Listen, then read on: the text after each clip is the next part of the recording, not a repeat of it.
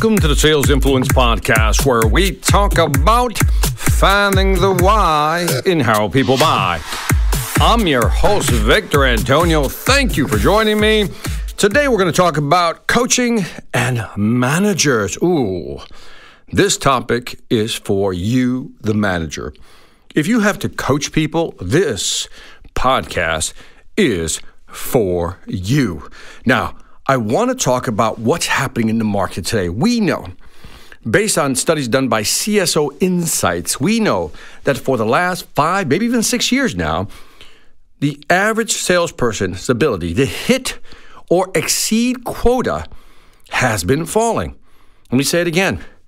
The ability for a salesperson to hit or exceed quota has been dropping for the last 6 years. Now, there's many reasons why this could be happening. Let's explore some, and then I'm going to focus in on one in particular. The first one could be, obviously, there's more competition in the market. You know, the internet has brought together a global economy, which means more competitors in the market. Time to market is important, but products are cropping up everywhere. And even if you came up with a differentiator, somebody will create it within another month or two. So differentiation is difficult. 2, we also have informed buyers. Buyers have a lot of information now, have a lot of content. They know what they want, they know what to look for, and maybe because they know more than you, you're not able to differentiate or sell your value proposition effectively. That could be another problem. And then there's also too many options. The flip side of the consumers is that there's too many options. The consumer's confused. They'd rather go with status quo, do nothing, and don't make a decision, because you weren't able to find a way to increase their certainty or reduce their anxiety. So they said, you know what, I'm going to put that off to next quarter. All good reasons as to why salespeople are not hitting or exceeding their sales quota. But let me throw in a fourth option, which I think should be looked at and isn't looked at enough, and that is sales coaching. The manager's ability to coach salespeople to success.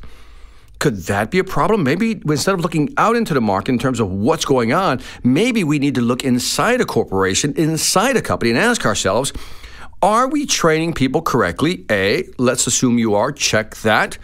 But are we coaching them? Big difference. Training, coaching, big difference. Coaching is ongoing. Training is once in a while. Coaching is ongoing. And I found this study by Vantage Point, which looks at sales management practices, and I want to share this study with you because it's quite revealing. They looked at about 600 sales managers, and what they found is when they looked at the top 25% of sales managers who were performing high, and the bottom 25, there was a $3.5 million gap they were able to calculate in this study. They did another study for another client of theirs, and they found a $10 million gap between the top 25% sales managers and the bottom 25. Now, let's understand what these numbers really mean. Let's go through this very slowly. And I wish I had a whiteboard in front of me and you can see me drawing this out. It'd be very easy to look at. So how do you calculate this gap between the top 25% of sales managers and the bottom 25%? Well, you simply begin by looking at the percent of quota achieved. So, for example, if sales managers hit 115% of quota, that's percent of quota achieved. They went over 100%, they're 115. And on average in this study, they had 9.1 salespeople working for them, and each salesperson had a $1 million quota. So the way you calculate numbers is you take the top 25% and you look at the percent of attainment, 115% times 9.1 reps times the quota, $1 million, and you'll get a number. Then you look at the bottom 25%, and what they found is that bottom 25% only made it up to 76% of quota. So they took 76% of quota, multiplied again by 9.1 salespeople, and an average quota of 1 million, and what they found is a $3.5 million gap. But if too many numbers are confusing you right now, just look at one number, and that is the difference between 115 top 25% achieving quota at 115% of quota, and the bottom 25 only arriving at 76. That means that is a 39% performance gap between the top sales managers and the bottom, 39% performance gap. So then that begs the question, what are these top 25% of sales managers doing in terms of coaching their salespeople? Now, what I want to do is I want to introduce a model. I came up with this model because sometimes for me, as a salesperson and as a sales manager, sometimes I think you need to simplify concepts so people can remember them. So I came up with this acronym called SPEED. Now, let me frame this. I want you to put yourself in a manager position. You're about to coach one of your salespeople. What do you do? What do you say? What do you talk about? And how do you end that conversation? This is where I introduce my SPEED model. The first thing you're going to want to know is what's the situation with the salesperson. You're going to look at numbers. You're going to go through some account reviewing. You're going to look at pipeline. You want to know what the situation is. In that discussion, you're going to move over to the problem piece, right? You got situation. Now we're going to move over to let's focus in on some problems. Salesperson, what type of problems are you currently having? What are some problems that we can identify that we can work on over the next 30 or 60 days? So then you move to the third phase, which is explore. Let's say you identified a problem. Now let's explore some options. What's the best way of handling this? And this is like a mini brainstorming session that you can have with the salesperson. And then both of you are going to agree on a way forward. And that moves you into the execution. Here's what we're going to do. Okay, so let me go through this real quickly again. Situation, what's going on? Identify one or two problems, then explore options to solve those two problems, and then agree on how to execute over the next, 1 to 2 months on that specific problem. And then last, the D stands for data. In other words, how do we measure if it's working? What KPI, key performance indicator, can we use to measure whether our solution, our implementation and execution to solve that problem is actually working? So let's do a concrete example.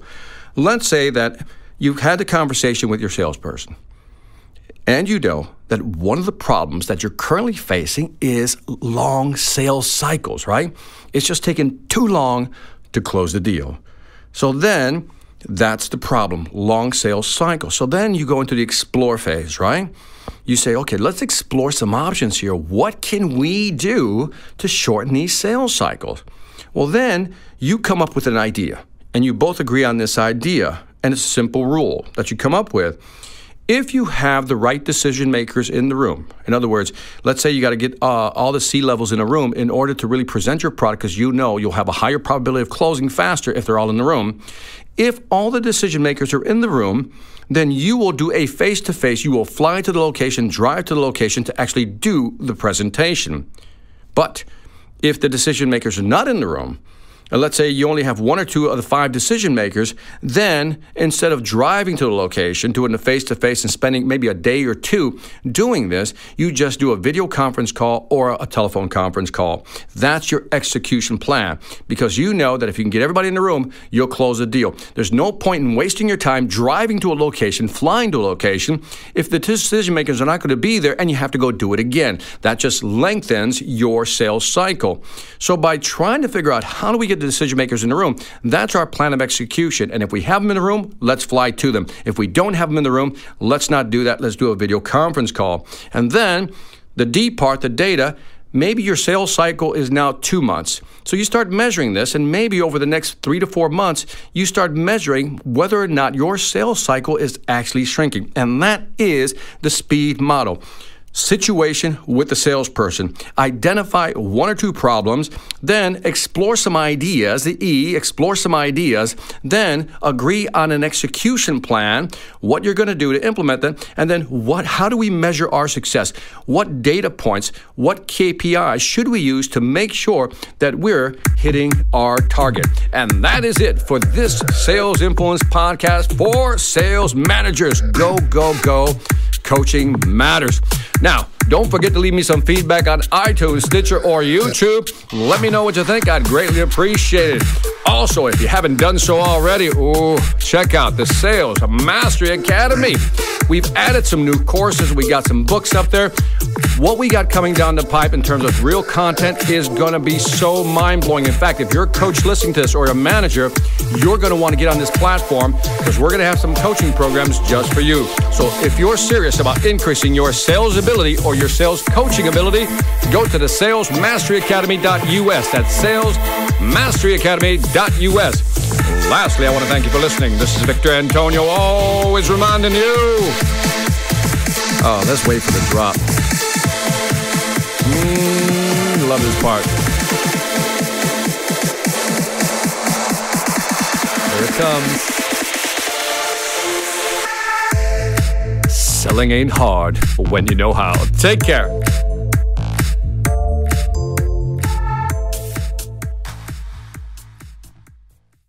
Hi, I'm Victor Antonio. I'm an author, sales trainer, and keynote speaker. I'm often asked, what makes a great speaker? Is it someone who delivers real content that the audience can use? Is it someone who engages the audience so they're part of the learning experience? Or is it someone who can motivate an audience to push them beyond their comfort zone and discover new abilities? The answer is yes. But the most important thing to remember is that I'm not there to look good. I'm there to make my client look good. Simply put, it's never about me, and it's always about them.